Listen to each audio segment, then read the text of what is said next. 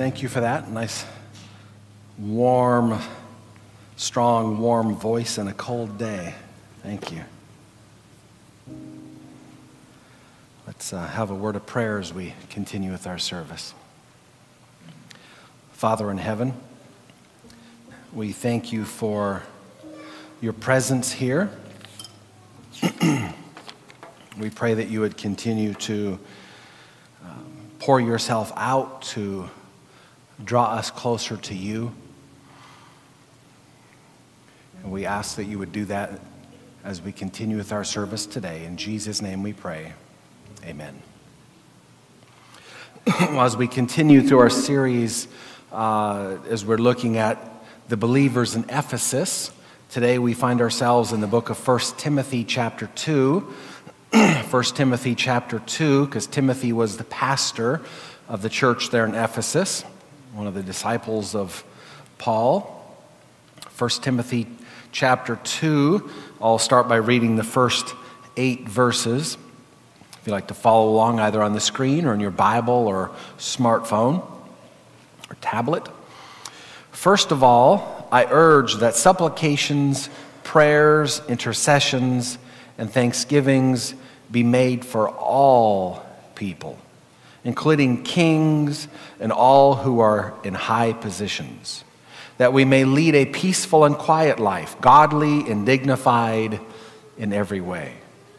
This is good, it's pleasing in the sight of God our Savior, who desires all people to be saved and come to the knowledge of the truth. For there is one God and there is one mediator between God and men, the man Christ Jesus, who gave himself as a ransom for all, which is the testimony given at the proper time. For this I was appointed a preacher and apostle. I'm telling the truth, I'm not lying, a teacher of the Gentiles in faith and truth.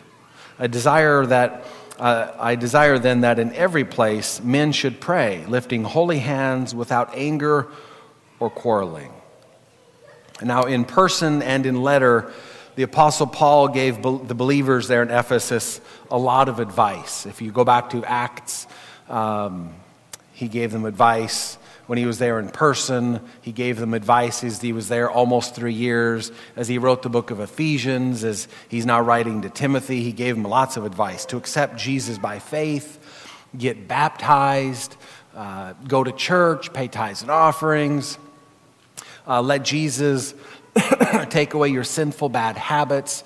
Let Jesus put the Holy Spirit in you so that Jesus can do something in your mind, which is simply giving you Jesus' thoughts and feelings and actions and motives so we can have healthy, balanced lives that reveals itself in areas like you'd have healthy marriages, we'd be good parents, kids would honor their parents. He wanted them to be good employees. He encouraged them to share Jesus in town. He shared them to send out missionaries, which is how they reached in approximately 2 years. They reached all of Asia Minor, part of Turkey, modern-day Turkey, which a scholar says about 1 million people in about 2 years' time. Well, that wasn't done by one person. It wasn't done by just Paul. They were sending out missionaries. He told them to use their spiritual gifts. He taught them to be nice, to be helpful, be thoughtful, be patient, and much, much, much more. And as he's writing here to Timothy, his friend, his disciple, the pastor of Ephesus, he's writing him and he's reminding him, as I just read here, the powerful importance of prayer.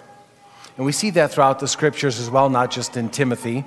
But in Revelation chapter 3, verse 20 as well, where I got the where I had the illustration on the slides for the door, in Revelation 3:20, how basically Jesus is saying, "I stand at the door." It's a heartfelt example of standing at the door of your heart. How God stands at the door of our heart and knocks.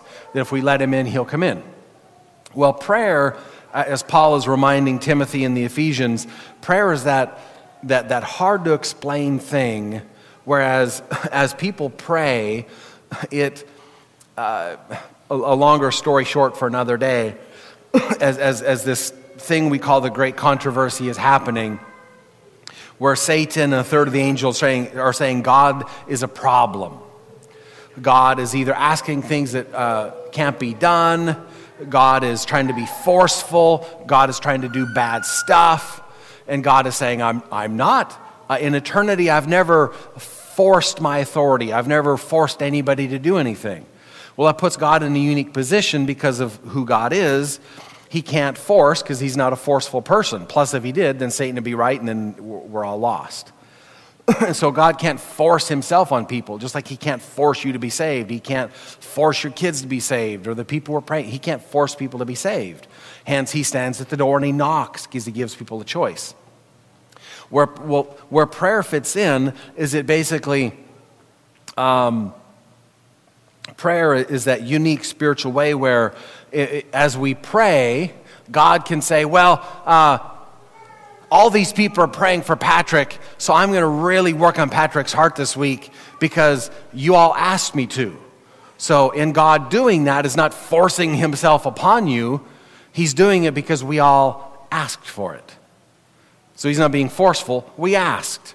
And so God is continually being a bigger and bigger, knocking louder, knocking longer, really trying to, look in the window. Hey. And when you walk out of your door, bug you between the, your house and the car, etc. You bring me your water, honey? I got a tickle here. I don't think it's going anywhere. Thank you. Sorry.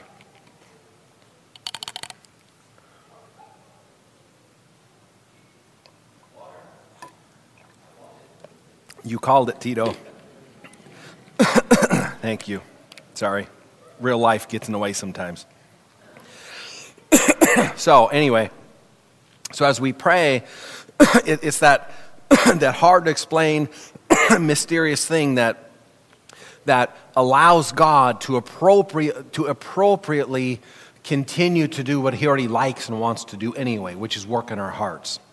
But it kind of opens up that door and adds fuel to the door for God and the Holy Spirit and Jesus to kind of work with people even more without being accused of being offensive and, who asked you to try to come into my life? Well, they did.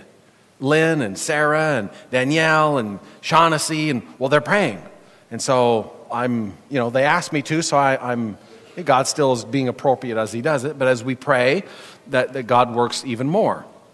And so that allows him to work more in our lives as well as the people we're trying to reach. That's the benefits of intercessory prayer. So he's encouraging Timothy and the people in Ephesus here to keep praying, which is why prayer is a big part of the Bible, almost anywhere you turn. Old Testament, even the sanctuary, a big part of that was the altar of incense, which is it's a symbol of prayer. Even as the world comes to an end and people think, oh man, a third of the trees are burning, a third of the water's drying up, and oh man, the whole world's going to fall apart. And what does God have as you get near the end of the book of Revelation is something called the 7 trumpets. And what's the 7 trumpets? Long story short, I'm sure we'll study it someday. Hope you'll come out. But the 7 trumpets, long story short, is all about intercessory prayer. Because as the world is coming to an end and things are just getting crazy, God needs people like us, believers, to be praying and praying and praying. So that our prayers, hence the altar of incense, our prayers are mingling with Jesus' death and resurrection, going up to God, fueling the Holy Spirit and Jesus' efforts in the last days to reach people, to keep us in his hands and to reach other people. So even one of his last messages to humanity in the 7 churches is about prayer. So he writes here to Timothy, 1 Timothy chapter 2, first of all, I urge that supplications and prayers, intercessions, thanksgivings be made for all people, including kings and all who are in high position, that we may lead peaceful lives and quiet lives, godly and dignified in every way. This is good. It's pleasing in the sight of God our Savior, who desires all people to be saved and come to the knowledge of truth. For there is one God and one mediator between God and man, and that's the man, Christ Jesus, who gave himself up as a ransom for all, which is the testimony at the proper time. What I'd like to do for the next 15 minutes, I'd like to have us basically practice what Paul just wrote about, what we just read. He's encouraging prayer for all. He's encouraging prayer for the kings and leaders. So what I'd like us to do, if you can go to the next slide, it can probably help us. For the next 15 minutes, which might seem long, but it really isn't. If we can, Madison, or Tony, can we go to the next slide? Whoever the slide person, there we go. What I'd like us to do for the next 15 minutes is just get into groups, approximately 4 to 6. If it's 3 people, that's fine. If it's 6, 7, 8 of you, that's fine. But approximately 4 to 6 people per group. And I've got it broken into 5 different areas that your group can be praying about. Paul is encouraging, pray for everybody. And he says, pray for your king, pray for leaders, etc. So I've got it categorized here. First one, American government. We don't have a king, but we have a president. Present, and as well as in not too distant future, we'll be planning for a new president. And so this isn't a moment to break into politics and say, boy, let's pray that we get that Democrat out and boy, may God help us all. It's not about politics. Whoever our leaders are, they all need prayer. Doesn't matter if they're male, female, Obama, dark skin, Biden, light skin, younger, older, Democrat, Republican. They all need prayer. I wouldn't wish that job on anybody. So it's just about genuine prayer for the American government, whether that's president. In your little group, you might want to pray for the current president, the future one, both, the Supreme Court, senators, governors.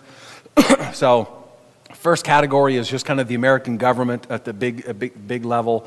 And then local government, whether you're thinking just Texas or whether you're thinking the colony, fire department, police, hospitals, city council, mayor, or if you think governor of Texas, but, local government.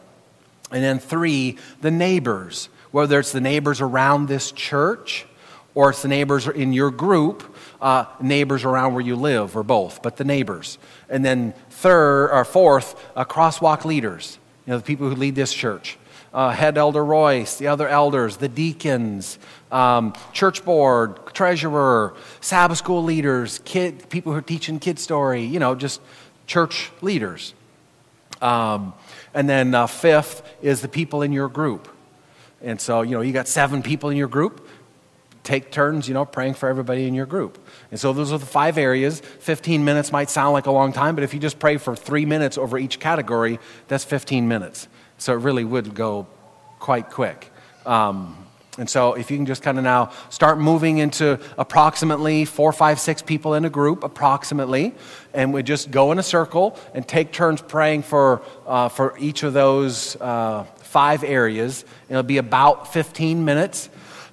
And Bill is up here. So Bill, if you want to kind of set a clock, as you do at the beginning of service, you literally put a clock up on the screen. So that way, if anybody's not sure, they can always open their eye and literally look at the screen, and we'll all know how much time is left. So if you want to put up there 15 minutes, and just start, just start getting into groups. And I would highly encourage, I'm not trying to be unreverent, but I would highly encourage you not to kneel. Because if it's 15 minutes, 8, 9, 10, 11, 12 minutes in, you're not thinking of prayer, you're thinking your knees. So be comfortable. By all means, if you want to move a chair, that's fine too. Move the chairs around. So you're comfortable praying with the group here for the next 15 minutes.